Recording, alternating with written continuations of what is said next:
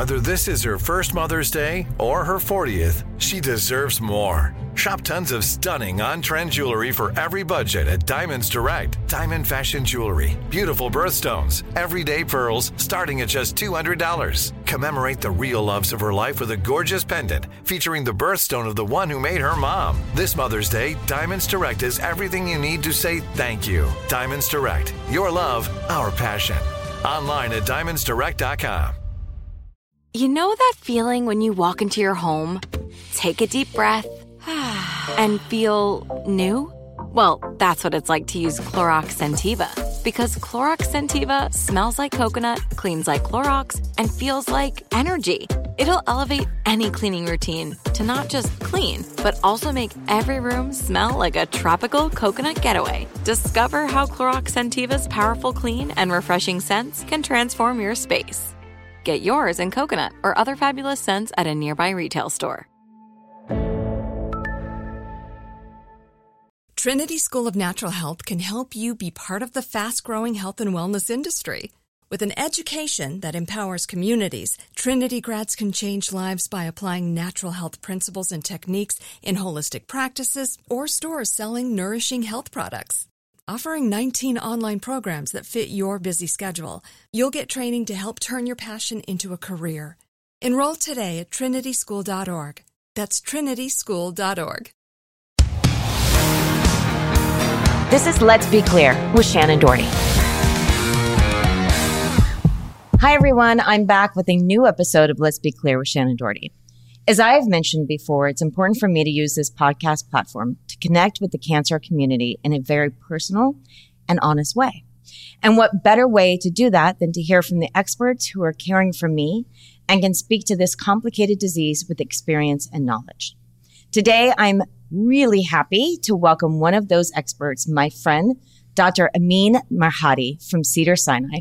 Welcome. Hey, Shannon. Hi, Doc. Good to see you. Now, I said your last name correctly, right? Yes, you did. Mirhadi. Yay! Mirhadi Dadi.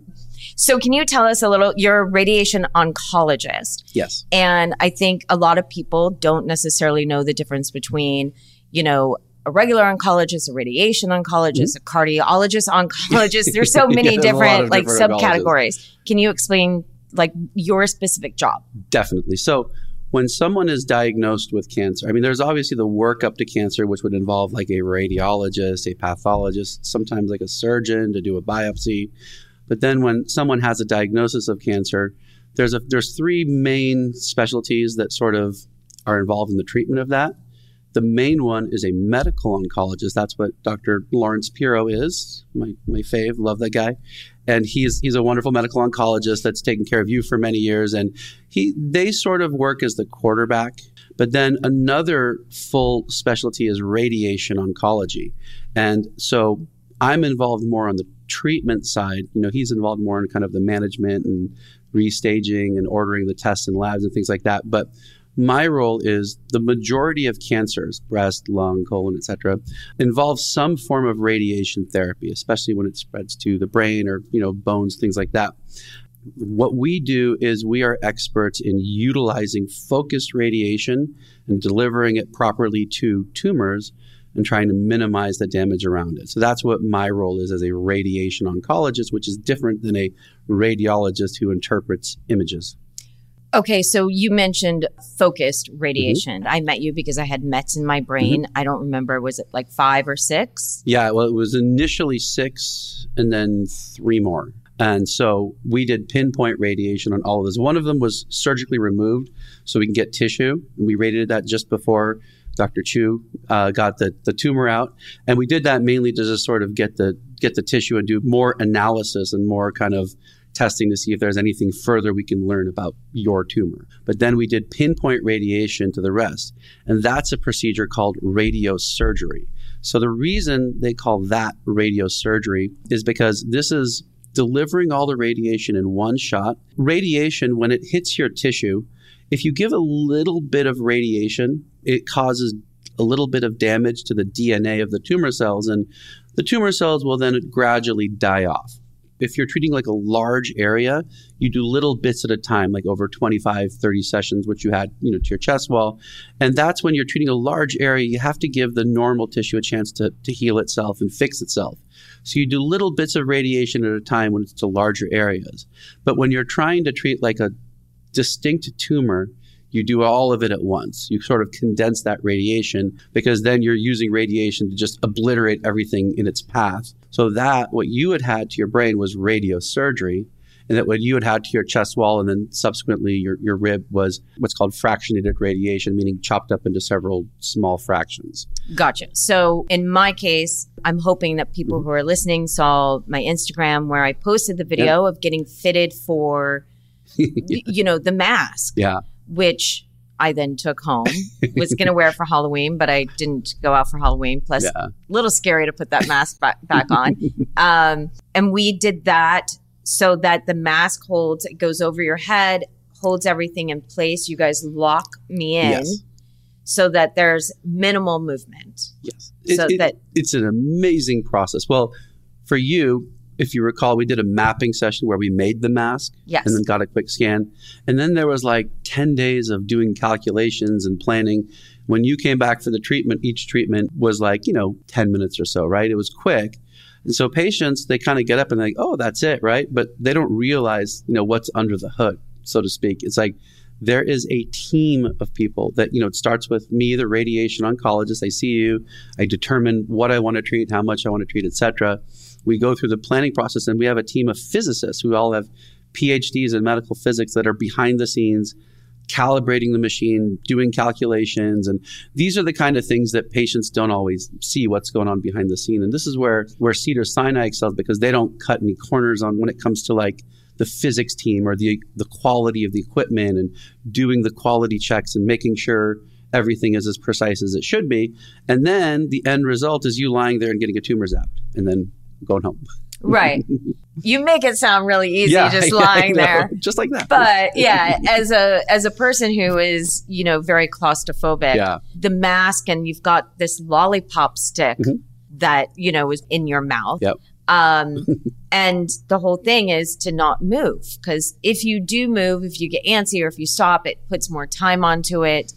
And I did make it a little bit of a competition where I was like, I want to be the one person who moves the least. Oh, yeah. And you moved. I was like standing there like, oh, is she okay? Should someone check her pulse? And also I was wondering where my ice cream went. That's where it went. Now I know where it went. I ate it and then stuck that popsicle. Yeah. It's like, hey, I'll take that. Yep. Thank you. Yep. But what's interesting is the way we monitor your movement, because the machine is delivering radiation. We don't want you to like kind of jerk this way or, we use this optical surface tracking where it's a device that basically monitors your motion within less than a millimeter. So if you move a little bit, it has this feedback loop to the treatment machine where, it just shuts down instantaneously. So like if you're out of position, we get you back into position before we deliver this very high dose of precise radiation. You're an actress, right? You get multiple takes sometimes. We only get one take. Right. Yeah, you guys have to do it perfect the first time, which is a lot of pressure. It's a lot of pressure. And, there's the whole team. It's a huge amount of work that goes into treating literally just one person. And that's what a lot of people don't realize. There are so many people involved in just delivering that one. Just take one of the little tumors we're treating. You just kind of see, like Ty and Marty, like the text at the end. Yeah. And then like, the sim therapist, you see me. And then there's a whole slew of other people. Everyone has to be 100% precise all the time. And then we have to do that day in and day out for hundreds, if not thousands. I've treated over 4,000 women with breast cancer in my career. And like, imagine that kind of pressure of like trying to be precise. But we have so many checks and balances in place. We have such a high quality physics department, things like that. And it's really teamwork at its finest. Yeah, it's one of the things that I really love about Cedars. And that's not to say there aren't other amazing hospitals. Mm-hmm. But Cedars, you really understand that everybody who works there, the entire team, has been thoroughly checked out, vetted. They follow certain protocols, that you're sort of getting the absolute best of the best. Yeah. And you can go in feeling pretty confident, because radiation can be a very scary thing, especially when it's to your brain. Of course. Oh, absolutely. Like I was petrified of, Me. Not of you. No, you made me feel very confident, but of, is it going to change who I am? That was, as you know, a big concern of mine, not just with you, but with brain surgery, with Dr. Chu, of, are you going to zap something? Is it going to change who I am? Am I not going to think as quickly? And particularly with the surgery, there was that concern as well. Of course, Dr. Chu ignored me when I asked him to touch the part of the brain that made me speak 8 fluent languages. He ignored me and didn't do it. Shame on you, Dr. Chu. One thing I asked of you. It is a very scary thing. And you do all sorts of radiation for all sorts of different cancers, correct? Yeah, more or less. Mostly breast and lung, sort of, particularly because those two spread to the brain a lot. I have a question because I've actually been wondering this for myself. Is there a certain amount of times that you can do the pinpoint radiation? Is there a certain number and then it's great up question. And then you have to do overall brain radiation? That's a great question. It's a topic of evolving debate. We live in an era, fortunately, where, women with breast cancer in particular are living a lot longer because of all these wonderful therapies. And in the old days, they didn't have that much success. So they would just sort of go crazy with whole brain radiation and cause a lot of side effects. But the thinking has shifted now to being more pinpoint and precise. And to answer your question, is there a number? Yours, I think you've had 9 total. The answer to that question is, how big are they? If you had 10 of them that were 30 millimeters each, it might be difficult. And yours, fortunately, have all been very small. So we can sort of keep going without causing problems. And I've in the past, there have been times where I've had to do one that was close to the other. I ran into some problem, it would cause some degree of side effects. But having many small ones is the best case scenario, because then you can sort of keep going and have less side effects, so to speak. So what size becomes not small? Oh, good question. So for single shot radiosurgery, when you're delivering all the radiation at once, that's the most intense treatment. That's the most effective, but it also could potentially have the most side effects if you're doing a big area, is roughly 3 centimeters. Okay. 30 millimeters. When you get into a 50 centimeter tumor, like I did this morning before I came here, then you have to take that one dose of radiation and chop it out into let's say 5 sessions. And if it gets even bigger and then you have to include a lot of your normal brain in the treatment field, then it's up to 30 sessions. And it's less when you do 30 sessions, you're delivering more radiation to a larger area, but you're doing it in a way that allows the normal brain to sort of safely regenerate itself. But not perfectly, but enough so that you can get away with doing that treatment, right?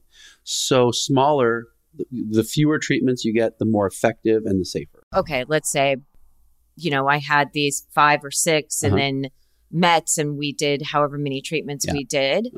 And then those METs come back and the drugs aren't working and I have to have pinpoint radiation again. And then the same thing happens in 3 months. I have to come back. And, you just keep on that cycle. As long as they're small, you can just keep doing the... Absolutely. Yeah. And it would be in your particular case, and this is what something good educationally for people who might be listening, the routine staging, the getting the brain MRI every 3-4 months, getting the PET CT and catching things relatively early makes all the difference. Because I can't tell you how many times I've had patients who had 1 or 2 treated and they're like, oh, let's go to, Barbados or something and just disappear off the grid. They come back 2 years later and they have one that's a little bit bigger. Yeah. Then I have to send them to Dr. Chu, and then he tells them about the language thing, and it becomes a whole big mess, He says, no, I'm not going to let you speak multiple languages so easily. But I think but that's the advantage that people in, let's call it Western medicine, when you live in a metropolitan area like LA and have access to wonderful doctors like Dr. Piro and wonderful imaging centers where you can get your scans in a relatively quick fashion, you can stay on top of it. And that's a thing, patients who are motivated about, their health and motivated about, quote unquote, beating cancer, so to speak. They're the ones that are they listen to their doctors. They're on top of things. They do their restaging studies. They do their blood work when they're supposed to, and sometimes even in cases like that, it might not be enough, but to give, yourself and other patients the best fighting chance. You just have to kind of follow the routine, you know? Yeah. I mean, I think what's unfortunate is that not every insurance company supports scans every 3 months. You know, like I know that it was tricky for me in the beginning as well. And it becomes easier. This is what's really sad, is it becomes a lot easier to get it every 3 months, the worse you are. So once you enter stage 4, they're like, oh, okay, yeah, she might need a scan every 3 months. But you kind of want it before then. Like even every 6 months is a much healthier, way as opposed to the once a year. So a few things that I'm going to have to work on in the future advocating for. There is nothing like a good night's sleep. And for me, that starts with cozy bedding. Cozy Earth is my go-to when it comes to bedding. Their products will transform the way that you sleep. I really love how soft their sheets feel, and they keep me cool at night because Cozy Earth bedding is temperature regulating. And when it comes to durability, the fabric, materials, and weave offer quality and longevity. Plus, all products come with a 100-night sleep trial and a 10-year warranty. Incorporating Cozy Earth products into your self-care routine can enhance your sleep quality and overall wellness. So treat yourself to the ultimate comfort and indulgence with Cozy Earth bedding and sleepwear, and prioritize your self-care and sleep health. You deserve it. You can even use promo code CLEAR for 35% off at CozyEarth.com. Oof, run and do that. Treat yourself, your mom, your wife. Head over to CozyEarth.com and use promo code CLEAR for an exclusive 35% off. The luxury she deserves. Cozy Earth. Are you tired of your scented cleaning products smelling and cleaning like meh? Then it's time for an upgrade with the power of Clorox Scentiva. With an uplifting scent that smells like coconut, Clorox Scentiva gives you powerful clean like Clorox, but a feeling like being transported to a tropical island retreat. Imagine putting your phone on Do Not Disturb, tuning out all the constant, just the feeling of warm sand in between your toes and a fruity drink in your hand. The ones with the little umbrella. Refresh your home to feel like an all-inclusive vacation by getting Clorox Scentiva. Also available in grapefruit and lavender scents at a nearby retail store. Like many of us, you might think identity theft will never happen to you. But consider this. There's a new identity theft victim every 3 seconds in the U.S. That's over 15 million people by the end of this year, equal to the populations of New York, Los Angeles, and Chicago combined. Even worse, identity theft victims often don't even know they're victims. That's why LifeLock Identity Theft Protection alerts you to identity threats, even the ones that don't show up on a credit report, like data breaches, fraudulent bank transactions, loan and credit card applications, and crimes committed in your name. If your identity is stolen, your own dedicated LifeLock U.S.-based restoration specialist will work to fix it. LifeLock protects you in ways that you simply can't on your own. Join now and save up to 25% your first year at LifeLock.com/iHeart. That's LifeLock.com/iHeart to save up to 25%. Identity theft protection starts here. I mean, it is a good thing for us to just remind all of you guys listening to press your doctor too, because if you're feeling anything weird, if you've got headaches and you have cancer or anything, just really, really, you can request. You can say, I think there's something going on and I need an MRI. I need whatever it is, your PET scans, and do go in for your blood test, because it's amazing how much your blood tells you. Like I didn't even know really how much my blood was telling my doctors about me. Sit tight, because I would say in the next few years, there's going to be even more tests that analyze your blood and look for circulating tumor cells and circulating tumor DNA and things like that. Genetic testing is going to have a more profound component. We're at sort of an inflection point in cancer care where we're going to be less reliant on imaging and like MRIs and CAT scans and PET scans, and more reliant on blood work and genetic testing and molecular testing Wow. to understand what direction things are going. The technology is there. Like, there's this one test that was developed out of Cleveland Clinic called the Gallery test, where it's like a blood test that tells you if your tumor is proliferating or not, and it's relatively in a fledgling state, but the science is developing, the data is accumulating. You now have artificial intelligence that's helping you analyze this information. And I think we're moving towards a new frontier. Everyone likes to say that in cancer care, like every new drug or whatever, like, oh, this is the new frontier, right? But nothing really has been until now, I think. This way to analyze your blood and your DNA and your molecular profile, it's really going to take off in the next few years. I mean, that's really exciting to hear. And you mentioned Cleveland Clinic, and I just read a whole release from them recently about their clinical trial that's currently happening on breast cancer vaccine. And I found that to be absolutely fascinating, that finally there might be a vaccine for breast cancer, and that it can apparently work on people who have, had it, are in remission, get the vaccine. And it's possibly, obviously a lot more clinical trial has to be done in order to determine what all it can do. But I agree with you. It's a very exciting time.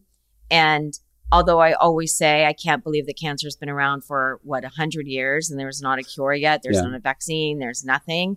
I'm going to give you my take on what you just said. I know that there's a lot of information online, and a lot of people are like, oh, they're trying to withhold the cure. Like the people think that the industry is trying really not to find it. That's actually not true. I think that the person, I don't think that. No, and I don't, you don't think that either. But there's a lot of people who just sort of look superficially online and get some information. Here is why it's really hard to find a cure for most types of cancers.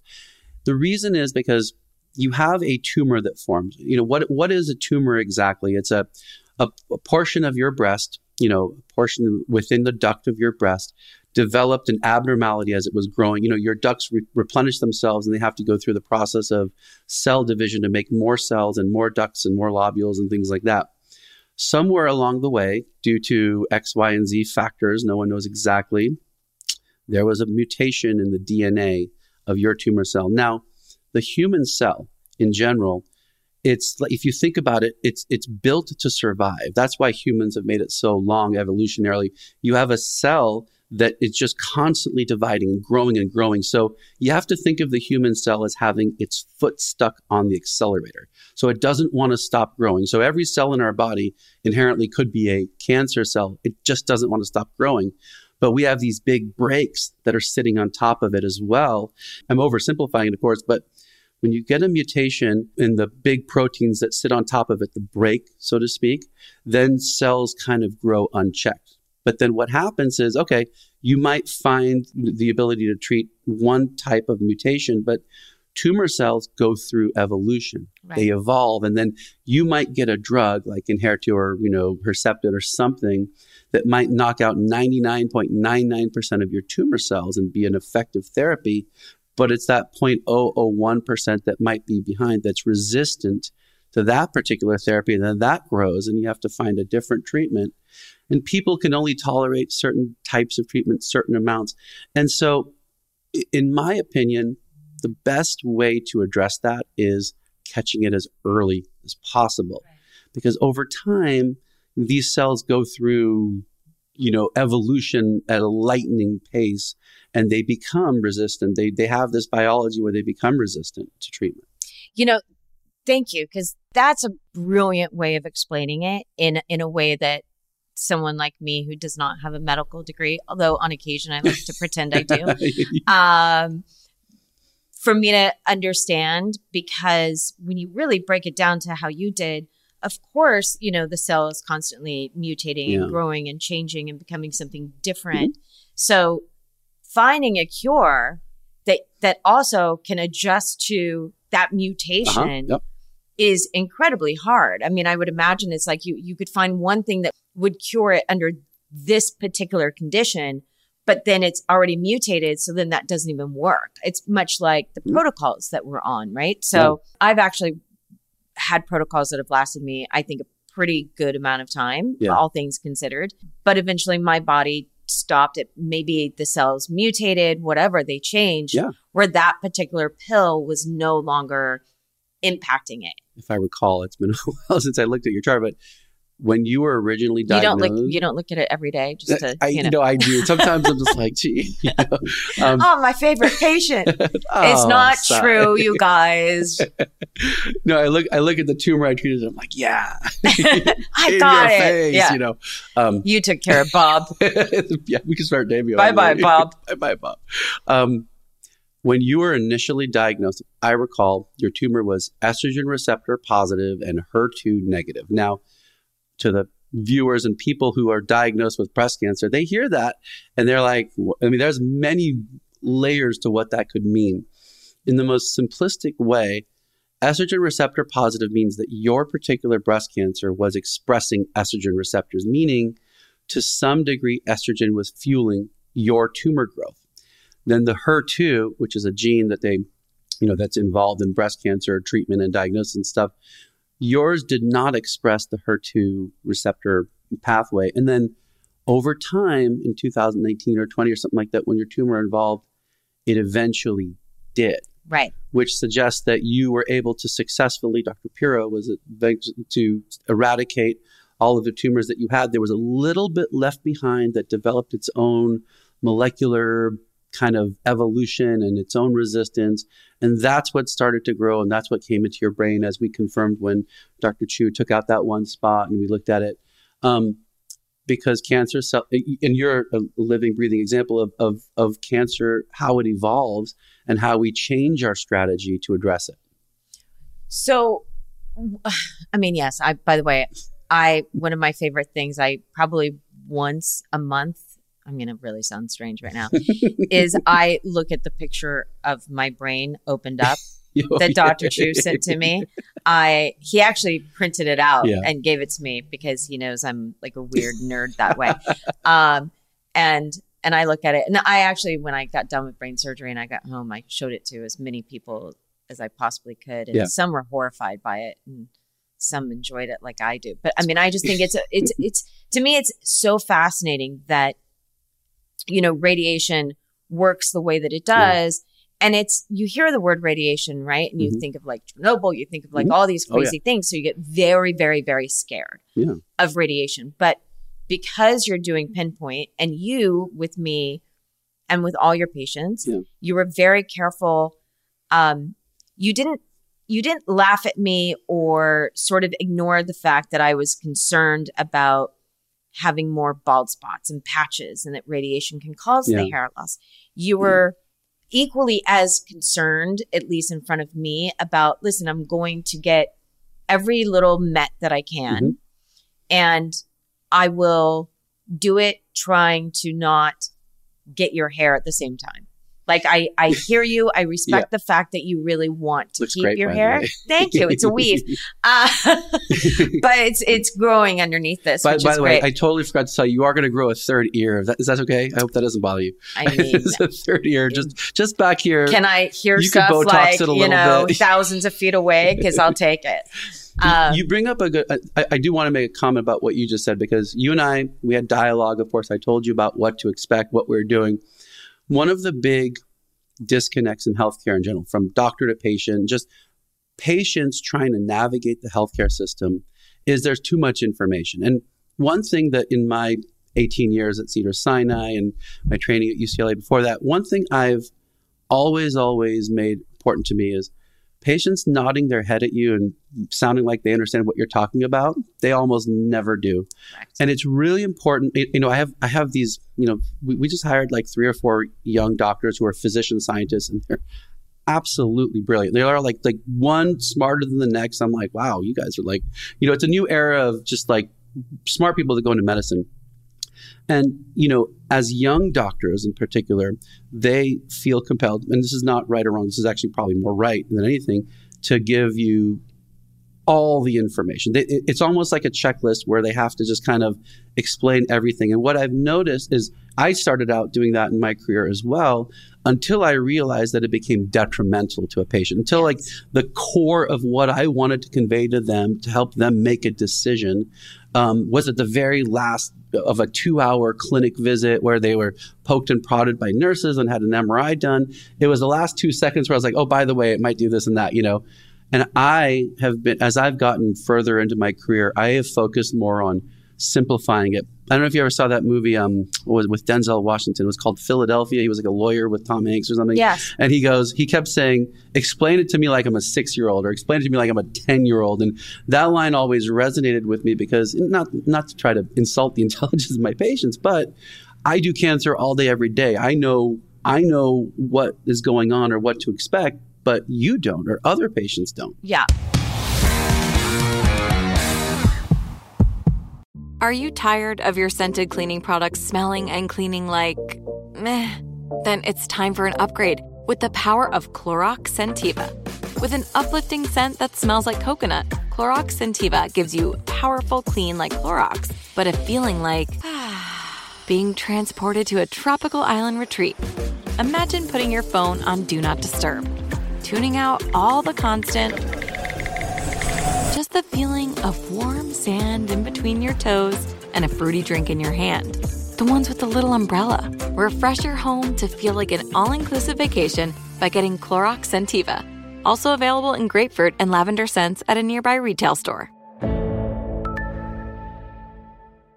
Trinity School of Natural Health can help you be part of the fast-growing health and wellness industry.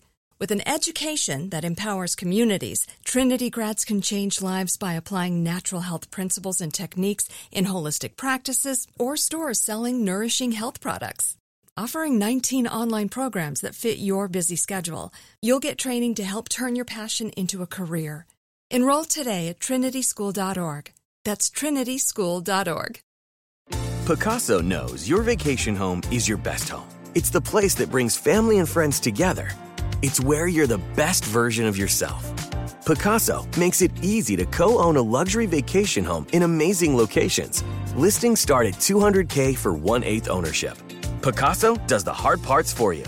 Luxury furnishings, maintenance, billings, scheduling, and more. With a home management team that provides support before, during, and after your stay, so you can focus on the relaxing, hosting, and making memories with family and friends.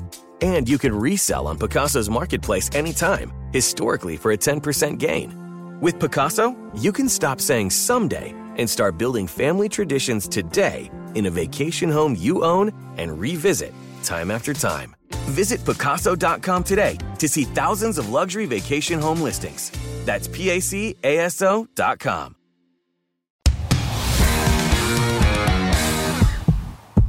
I think it's overwhelming. Mm-hmm. And you go in there and you're already nervous because you are getting poked. You know, you're getting your blood drawn, you're getting an MRI done. You're scared because you have cancer. You're scared because you hear the word radiation or surgery, whatever it is.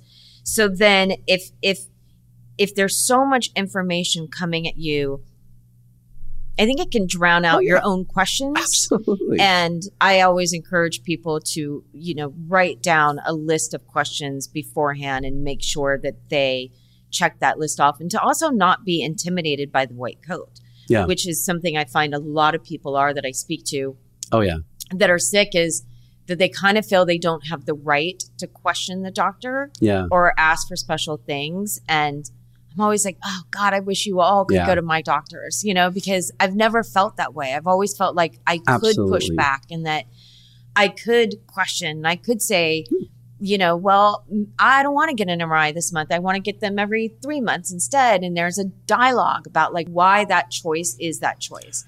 It takes a lot of experience to get to that point as a doctor, to value that, or to, because you're in your head, you're the expert and you're trying to impart your knowledge approach onto everyone, which comes from a good place, obviously.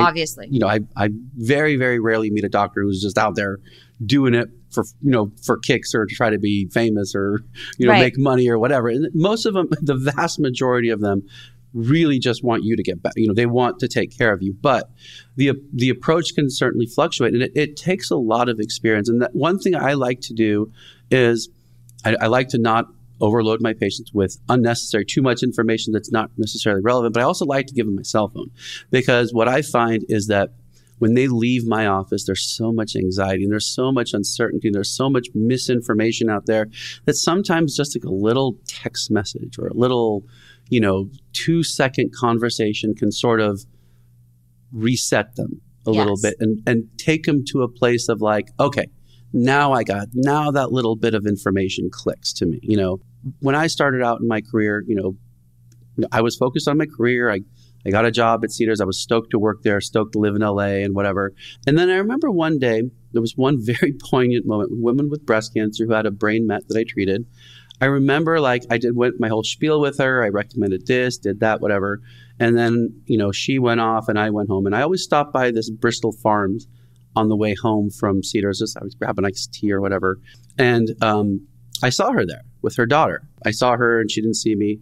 And she was just there having a laugh with her daughter. They were picking something and going home to make dinner or something. And at that instant, I was like, okay, my job is about giving her more days like that, more moments like that. It's about nothing else. It's not about me. It's not about Cedars. It's not about anything other than that woman sitting there is enjoying a day with her daughter, and give her more of those. However you can, whatever.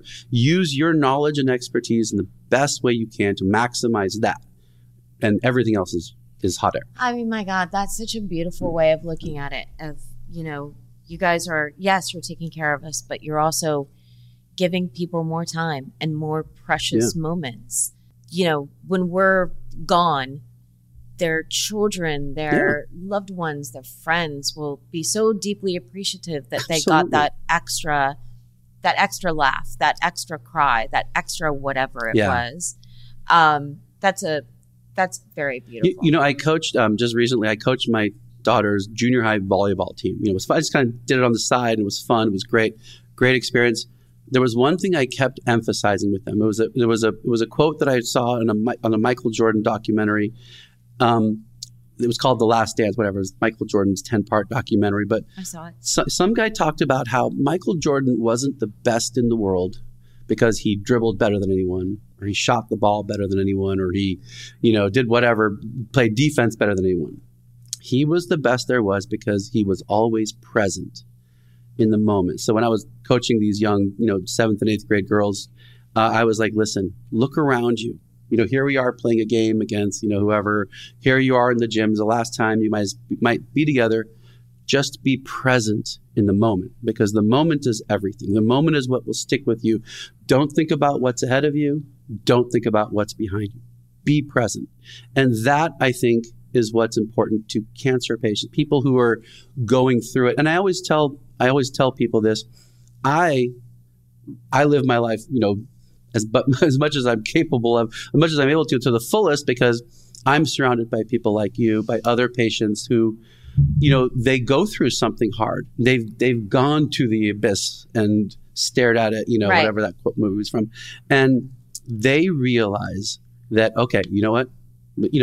Life is limited. It's limited for everyone. But people like you, they realize it more. They embrace it more. And I am fortunate enough to be surrounded by that every single day, so that when, my buddy calls me up and says, let's go to Kansas City, for the Chiefs game. Oh, sure. Let's, you take advantage of every moment, Someone says, let's have a big 50th birthday party, whatever. Go for it. Let's just, go out and have some fun. That sort of thing. Because that's what life's about. It's that. So let's say, for those people out there who are not, as fortunate as I have been to have a doctor like you, who, you cared, you listened, you didn't, think that I was vain for asking about my hair. You talked me through that whole mapping mask process. I mean, you saw me. I was crying. I was hyperventilating. You talked me through. You were kind enough to shoot video because I asked you to. You basically held my hand through the entire experience and knew how to talk to me and explain things to me, gave me your cell phone number, allowed me to, infiltrate your private time with your own family after hours to answer questions that popped up in my head, because that happens a lot. You go in, you think that you've got your list of questions. you get overwhelmed, you leave, and then you don't see your doctor again until it's time for radiation or surgery or whatever it is. So the fact that you allow, your patients to text you is a, very rare thing from some that I know. But for those people that don't have a doctor like you in their life, what would be sort of your biggest suggestion when they go in to meet their radiation oncologist? Yeah.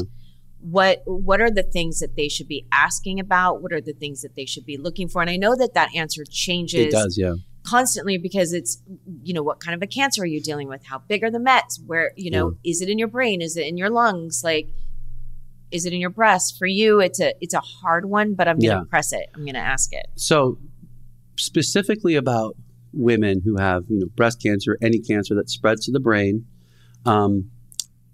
the most important thing to understand is what's your experience with like the long-term effects and the long-term outcomes, because sometimes that will vary depending on where the little tumor spots are. Again, this goes back to what I was saying earlier. Sometimes, doctors and healthcare providers in general, they feel compelled to kind of go through that laundry list of like these 20 things that can happen. And that's the part I've noticed scares patients the most. And sometimes it has to be said. Sometimes you have to go through like, when a surgeon says, you might not wake up, that's happened before. I mean, it's rare.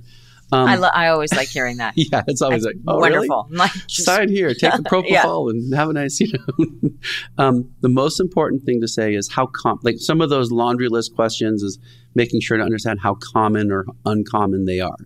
And have them really drill down and emphasize what they really expect to happen. Just tell me what you really think is going to happen. And like, let's leave the fluff out and focus in on what I can do to prevent it. Are there things I can do? Maybe there's certain diets or there's certain, preventive measures I can take to limit the swelling that you might cause, or what, things of that nature I think are important now, is to just be deliberate and to be focused on the most important aspects of your care. Because you have a limited amount of time with your doctor, you have a limited amount of time in the treatment. It's important to be finite, I think. I think that's amazing advice. And then the after the radiation was very interesting for me. The first time I got radiation done for just the breast wall. Yep. Yes, I was like a little tired, but I don't think it impacted me as much. And maybe it's age, or maybe it's because it was in the brain. Yep. But you were very conscious of saying, listen, you're going to be tired and it doesn't hit you right away. Yeah. I feel like it built up and the fatigue got much worse later on. That's a great question. And there's a very specific reason for why you get tired after radiation, and it's a good thing. So when you radiate a particular tissue, your body doesn't know how to respond to it. So its immune system starts going a little bit crazy, like thinking it has like a foreign invader. So that tiredness is your immune system ramping up to deal with it. And that's good in the following sense. There's no better, weapon that you have for fighting your cancer than your own immune system. It's the one that knows what's normal and abnormal in your body. It knows how to interpret that. And what radiation does, and frankly, this is part of how radiation is an effective anti-cancer treatment, is it ramps up your own immune system. So the radiation causes the same type of tiredness as like when you have like a flu. Your body is battling off like a virus or a bacteria or something. And it's doing that because your immune system's ramped up. That's why you're tired. And so that explains why, because you're getting more and more radiation after so many treatments, it keeps growing, that fatigue, because it's just really fighting all of it. Your immune system keeps going. Which is amazing. It keeps going for a while. I think I was also, I did surgery as well. Yeah, so it's you had a lot. Radiation You've and had the surgery. kitchen sink, my dear. I have. I'm almost like a guinea pig. So, but what I also found interesting for my particular case was that we did radiate Bob. For those of you who don't know who Bob is, because I've at least mentioned him 2 or 3 times. Bob was the bigger tumor that we decided to remove because then we could study its pathology. Yep. And in studying its pathology, its molecular makeup and everything else, it allowed the doctors to come up with the right plan to see if it had changed if it had changed, did it become, was there any HER2 negative prospects in Exactly. there? Like whatever had happened, Is it sensitive to certain drugs versus others? Right. We have that technology. So we could do a better treatment plan. But we radiated Bob first. Mm-hmm. And that was, I call them seeds. Mm-hmm. It was so that during surgery, like there's little cancer seeds that could have spilled out. Yes. Can you explain that? So there's two different approaches. When you have a brain metastasis, or brain met for short, Bob was in a very accessible area, so when Dr. Chu went in there, it wasn't, he made a small incision in your skull and, he was able to open the tentorium and just kind of go right to where he needs to and take it out. And sometimes when you're surgically removing a tumor, little tiny tumor cells might just sort of kind of stick to the edges, or they might seed along where the incision is. So that's why we give radiosurgery after the fact. But then the radiosurgery after you remove Bob, it's a little bit more difficult because you don't have a discernible target. Sometimes things can shift and things like that. And yours was in a place where it could have shifted a little bit. So we thought it was better. Let's just radiate Bob now. And, so that way we kind of sterilized Bob's edges. Bob's edges. Sorry, Bob. Listen, Bob you got a name. Bob is on. We sliced and diced Bob. Bob is sitting in paraffin blocks somewhere. We took care of Bob. I He's asked not coming for back. Bob. I was like, can you guys please give me Bob? We could give you like a little, like his hand or something like that. A little piece of Bob. No, but then that sterilizes the edges. So when we remove it, the edges were sort of dead, so it doesn't seed along the area that we surgically removed. And now we know a year later that, it was successful in eradicating there. So Bob didn't regrow. So. But it didn't kill all of Bob. It was, like you said, just the edges, so that when Dr. Chu removed as much of it as he could, it was still alive enough tissue in order to see the pathology. Yes. Does that make any sense? Absolutely. Yes. Because the things that we were looking at kind of in a molecular aspect would take more than, a few days to change, in the body. So we were able to get enough information to make the necessary changes we needed, to assess, so to speak. If you'd kind of radiated Bob and waited like 5 or 6 weeks, there might have been some changes that might have transformed in a way where the information wouldn't have been as useful. But this approach was ultimately the best for you just for that specific reason. So sometimes as an oncologist like Dr. Piero, you're sort of using your best clinical judgment, what responds in what scenario. And that's why I think having gray hair is really important in oncology, because you can read the information in a medical journal, you can read the statistics and the outcomes and things like that, other people's experiences. But when you do several thousand of them yourself, that just gives you a much better perspective of like, no, when I tried this worked and that didn't work. When I tried that worked and this didn't work. And so experience, I think, is really important. Some of your listeners might be hearing this and saying, oh, my doctor's really young and just came out. But they, I'm sure, have the training and experience of their mentors and people that can help guide them as well.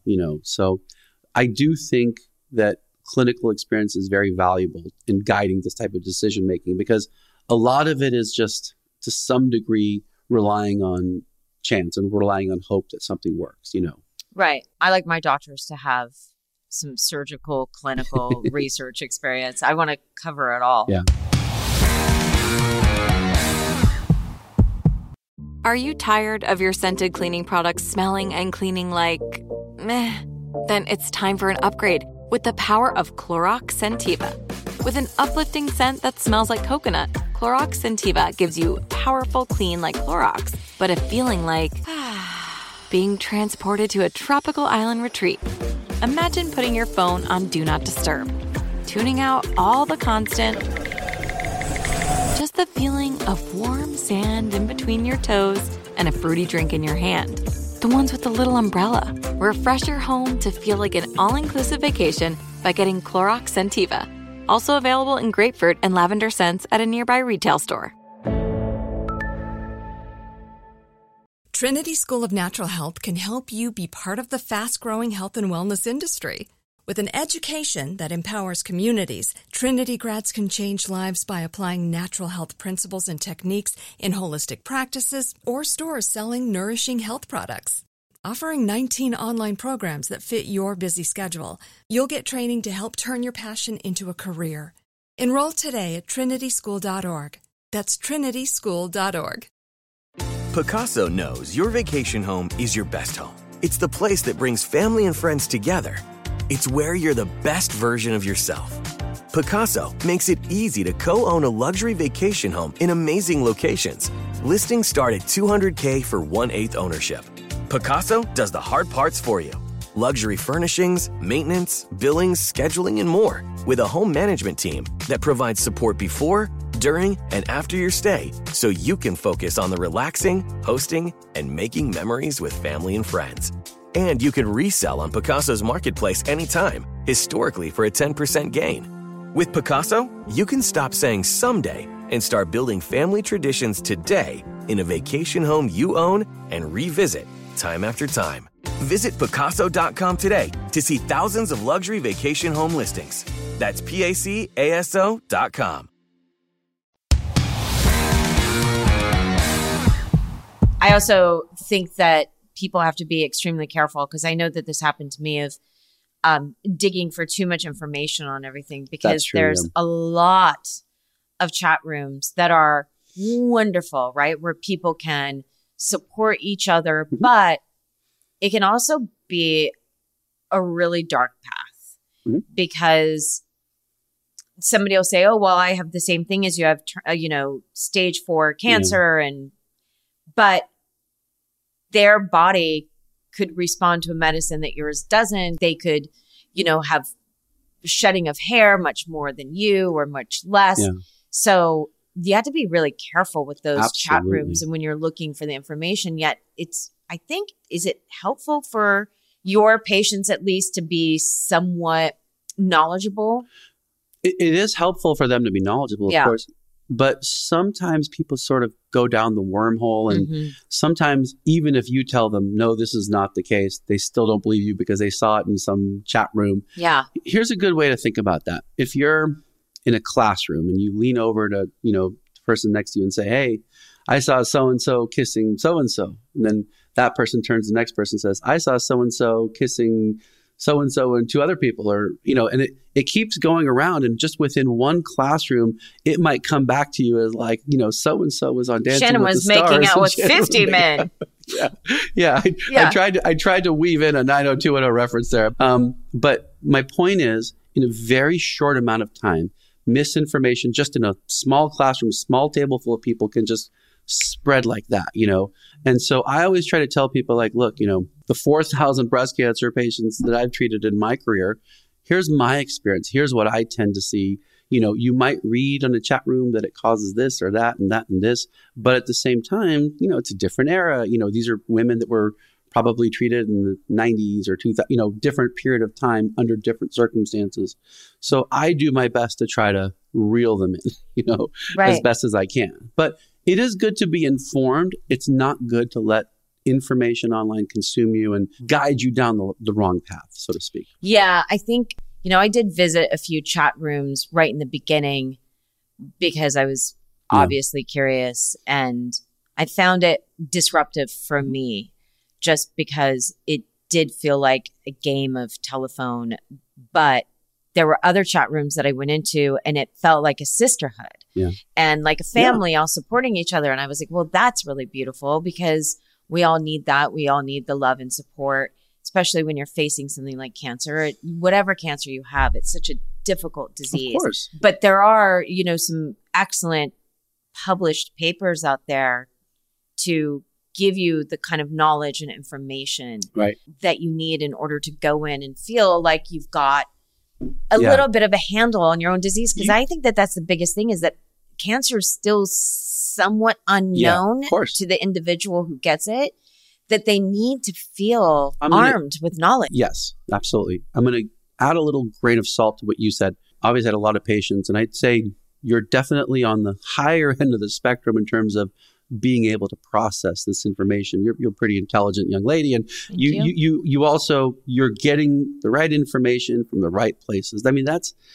like the top 2 percentile of my experience. Usually it's like everything in between. Again, the vast majority of patients, they understand the information you're sharing with them. If they bring something up that they learned from the outside, it's easy to just sort of put it into the proper context for them. But not everyone can pull up medical literature, papers, and recent publications and process it the way you do. And I know you've brought it up with me a couple times in the past. I'm like, oh, wow, that's pretty impressive. I wish they were all like you, but you're the exception, not the rule. But yes, it's always important to arm yourself with whatever information you can, allow it to be filtered properly. It's usually very helpful if you talk to other people with the same condition that you have. I found those chat rooms to be very helpful because very often, sometimes there are my own patients like, oh, Dr. They'll make that connection, things like that. But I do think it's incredibly important to find support, as long as you take with a grain of salt that sometimes the information or the treatment they got might not pertain to their circumstance. You're very good at that and others aren't, so. Well, I learned that I had Dr. Pirro on, and we talked about one of my best friends who passed away from stage 4 breast cancer, just like me. She didn't have brain mets. Hers had spread to her organs. Yeah. And when she first got sick, I really associated everything that she was going through with myself in the beginning. So then when she had all these pains and that meant that it had spread, all of a sudden I got pains and it had spread. Dr. Pirro was very on top of me about not associating my experience with hers, because he said night and day, 2 very different things. Yes, stage 4 breast cancer. Yours is in your bones, hers is in her organs. There's 2 different treatments. This is incredibly different. Yeah. And you cannot associate. Even if you have someone who you find where it did travel into their bones and they have brain mets, it's still going to be different because we're all individuals. And although we can hug and support each other as much as humanly possible, you still have to keep a little bit of disassociation, I guess. And what's worse is that, I'm sure that doctors like Dr. Pirro, myself, and others, if you're describing a circumstance from another patient to us, unless we treated that patient, we don't know the details. We don't know the molecular basis of their tumor or where it had spread. It's also really hard for us to say, no, that doesn't apply to you because of X, Y, and Z, because we haven't had a chance to read through their chart and say that. So sometimes, and I see doctors sometimes get frustrated trying to kind of tell them, it doesn't really apply, because they don't have the information to kind of say whether it does or doesn't, Right.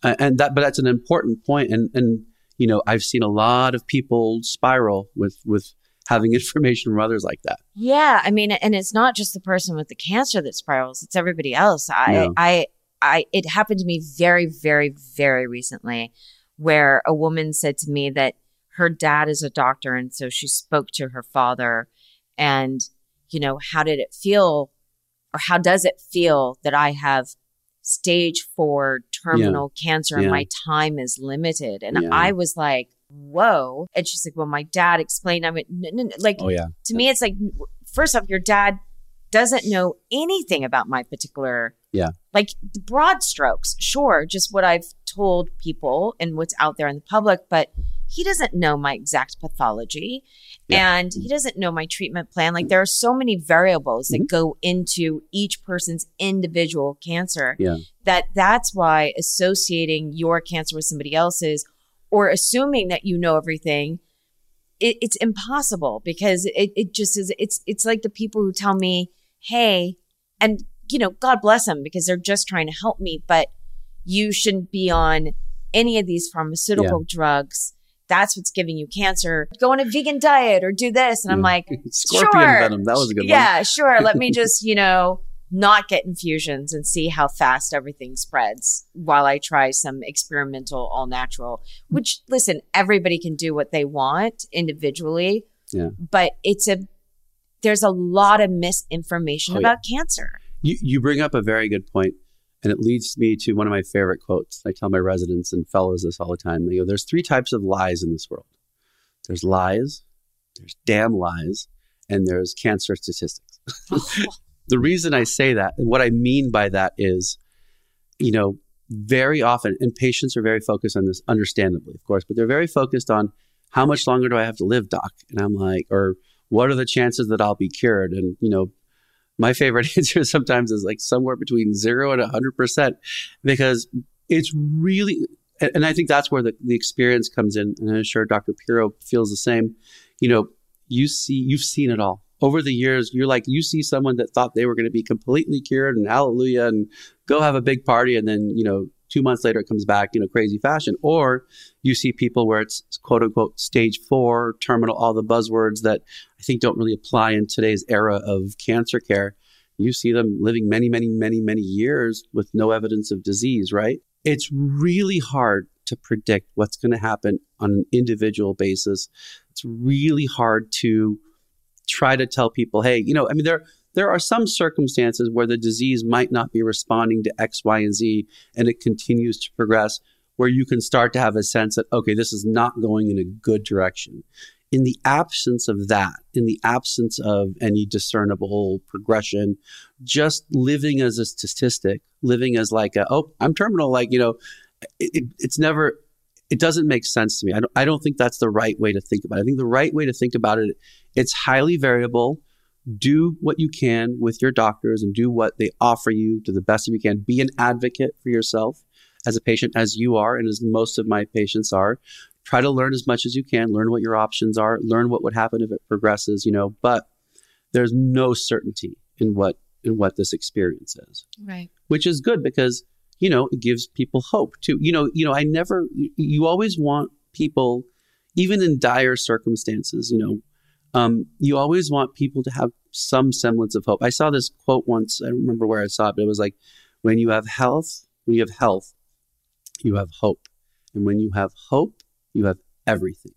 That's really all you need is just a little bit of hope. But, I don't want to, you don't want to mislead people, but you also want to say, look, a lot of possibilities with what you have, with your condition, with your response to treatment. Hang in there, keep moving forward, be present in every moment, live your life as best as you can. Let us worry about the treatments and stuff like that, and just keep moving forward.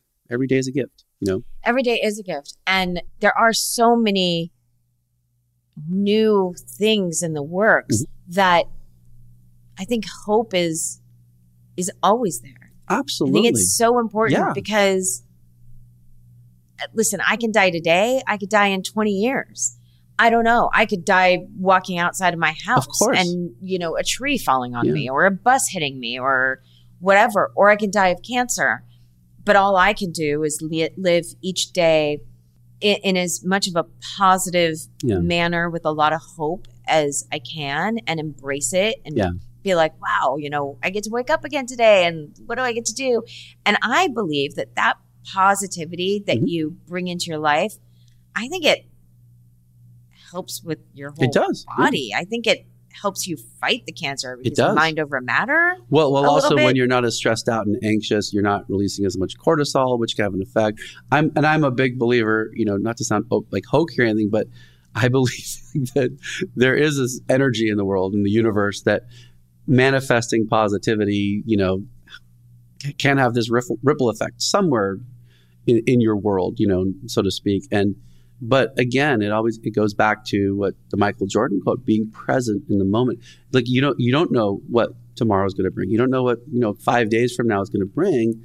All you know is the day in front of you is a gift, and you want to enjoy it and maximize it to the best of your ability. Enjoy it as best as you can, and hopefully, there's always hope. You have hope. Hopefully, all the patients who have cancer, stage 4 cancer, that are listening to this, they have hope too. There's always something that, you can turn over a stone and it might lead to something that might add days, add weeks, years to your life. You just don't know. Right. And you just have to keep moving forward. So we met, if I recall how we met, it was from Dr. Pirro. Yes. As we said, he's my, general oncologist. Yep. I guess I'm going to call it like that. You obviously have to work in tandem with the general oncologist. Mm-hmm. But does that always go smoothly? No. Well, let me tell you, never. No. That response was amazing. That was very candid. I'm going to say something nice about Dr. Pirro. And this is why I respect him. I mean, I work with a lot of different oncologists, and a lot of them are like, some of them are on the cover of Time magazine, or some of them are like, are big name people that, maybe they don't like to hear other perspectives as much as their own, someone like Dr. Piro, who is a very well-established, very well-respected oncologist, what I've always appreciated about him in particular, is he will ask everyone, hey, this is the circumstance, this is the clinical situation. What do you think? He's not like calling me up saying, hey, I want you to do this and that for Shannon or this person or, that person. Not at all. Very collegial, very open-minded, very open to discussion. Dr. Giuliano, who I think he's got this whole... Dr. G. Oh, yeah, Dr. G. He has this army of, young surgeons, young radiologists, young pathologists, just this whole team of people around him. He's always trying to learn something. Every tumor board we have on Thursday, he's always trying to learn something new. He's always trying to hear your perspective. What are you bringing to the table? What is your experience? And it's wonderful to be surrounded by people like that. Now, they're not always like that. There are definitely some people that are like, nope, this is the way to do it, and you're all wrong. Right. Like there's definitely egos involved. But I don't see that where I work, fortunately. And I think it's lovely when you can all be like, listen, sometimes you might disagree. I'll disagree with colleagues and we'll have playful discussions. But sometimes you're like, I don't know, you don't know. Let's just sort of make the best decision that we can for the patient. Do you really tell patients that it's not working? Yes. Oh. Very honest with patients. Oh, yeah. So this didn't work. We're going to do this now. So how do you approach that? Right to the point. Really? Right to the point. Well, ripping the Band-Aid off. By the way, I'm an advocate of that. No, of course. I'm always going to be empathetic to anyone sitting in front of me that's undergoing cancer care. I'm always going to be sensitive, but you got to get right to the point. Mm-hmm. And I do a lot of my friends, have relatives that call me up and, hey, what does this mean? Or they told me this or whatever. And sometimes they might not have had the full picture, and like you'll see their report or their image or their MRI and be like, ooh, that's not good. And you say, okay, this means that, and it's bad. It's not, it's not something that responds. It's not something that moves in a good direction. And, we tried this treatment, it didn't work.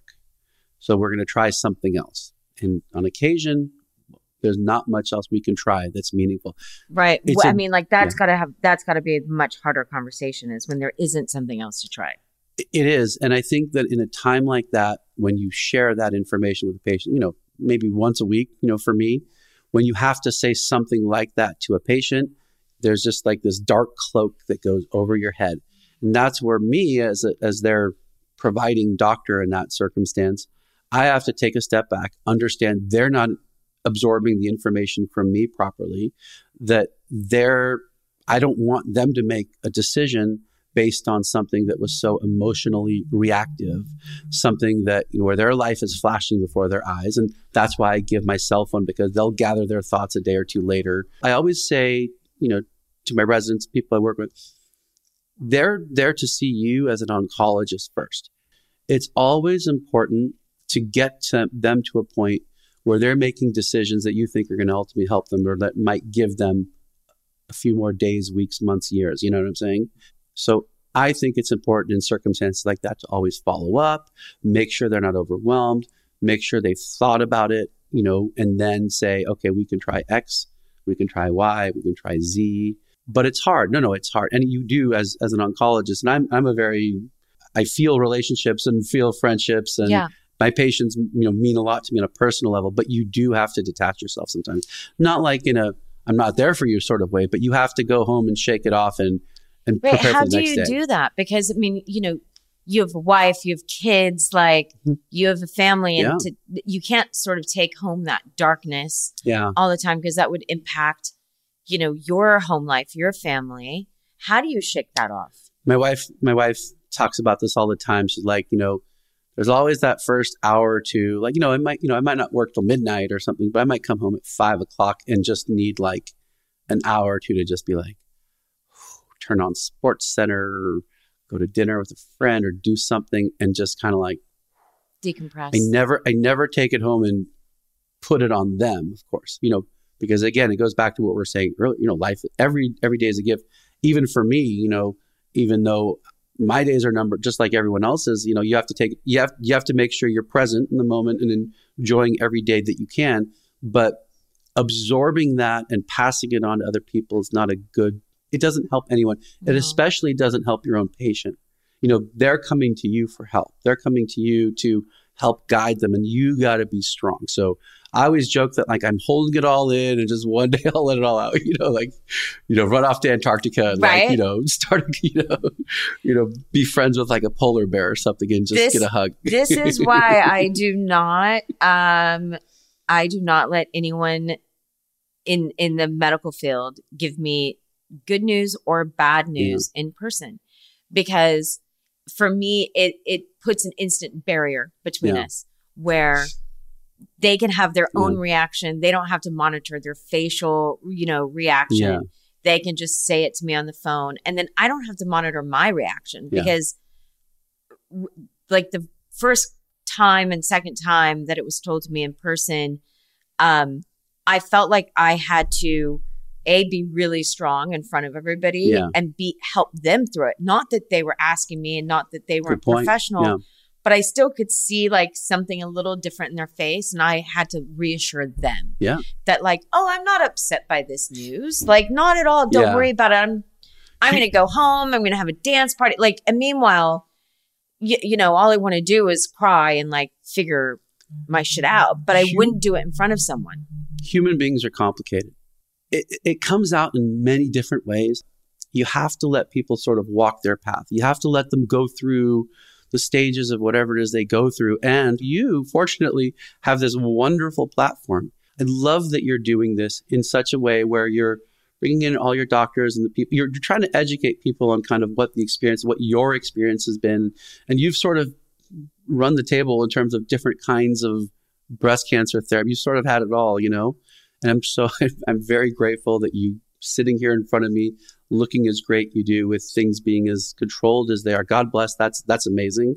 But not everyone experiences that. And as an oncologist, you just have to do what's best for them. All right. I'm going to wrap this up. I guess, one of those things that people always want to know is like, have you seen miracles? But I think for me, I need to define really quickly in my head what a miracle is. Yes, I'm a highly spiritual human being. Sure. I believe in God. So I do believe in miracles. Have you seen, the worst of the worst, didn't think it was ever going to be better, but something changed? So the answer is absolutely yes. Mm-hmm. Now, again, common things happen commonly, right? And I know everyone wants an answer. They want to know what's going to happen with me. I'm like, I don't know. Like, you think, sometimes you can guess, but seeing the most dire circumstances, switch to a better direction where many months or years or, longer than that was added. I have seen sometimes there's luck involved. Sometimes there's, the human body is sort of this enigmatic thing. And sometimes things take a turn that you don't expect as a professional, that you haven't seen many times or ever in your past. And again, you have to just always take one day at a time and have hope and have faith that, you're moving in the right direction, and that as long as you do everything you can, when I played football in high school, coach used to always say, leave it all on the field. When you're out there playing, you might win, you might lose. And I tell my volleyball girls this too, like just leave it all on the court. Don't leave anything behind. You don't want to leave any stone unturned. You don't want to have any regrets about trying this or not doing that. And that applies to life. It applies to your cancer journey. Leave it all out there, and then you can just move on in peace in life. I mean, I agree with that. And I think that, I think that's beautiful. I kind of look at, I'm not going to say what it is, but I'm on a new, cancer infusion. Yeah. And, after 4 treatments, we didn't really see a difference, and everybody wanted me to switch. And, and I just kind of was like, we're going to keep going with this and see. And, after the 6th, 7th treatment, we really saw it breaking down the blood-brain barrier. Mm-hmm. Do I call that a miracle? Yeah. For me, that happens to be a miracle right now, that like, I sort of rolled the dice and said, let's keep going. And Dr. Pirro and I, after he looked at the tumor markers, he felt comfortable with that decision. Yeah. And that it's actually breaking that blood-brain barrier is a miracle of that drug, and a miracle of, maybe God intervening and being like, I'm going to give her a break. Yeah. You know, sometimes you're looking for miracles in all the wrong places, and they're right there in front of your face. This is true. Well, I feel like we could easily do a whole nother anytime podcast, a whole nother episode. You're wonderful. I just love you. And for all of you guys listening, remember to go on Let's Be Clear Pod on Instagram. Send us any questions that you have. And I promise, if I have to drive to Cedars with all of my computers and mics and all of that stuff, I'll do it. And we'll answer your guys' questions. So thank you. Thank you, Dr. Mirhadi. Yeah. Thank you very much. And I adore you. And I really appreciate everything that you do and how fantastic you are with your patients and all of your advice and your expertise. It's deeply appreciated. Thank you for having me, Shannon. All right. Thanks. All right, you guys, tune in next week to another episode of Let's Be Clear with Shannon Doherty. Bye.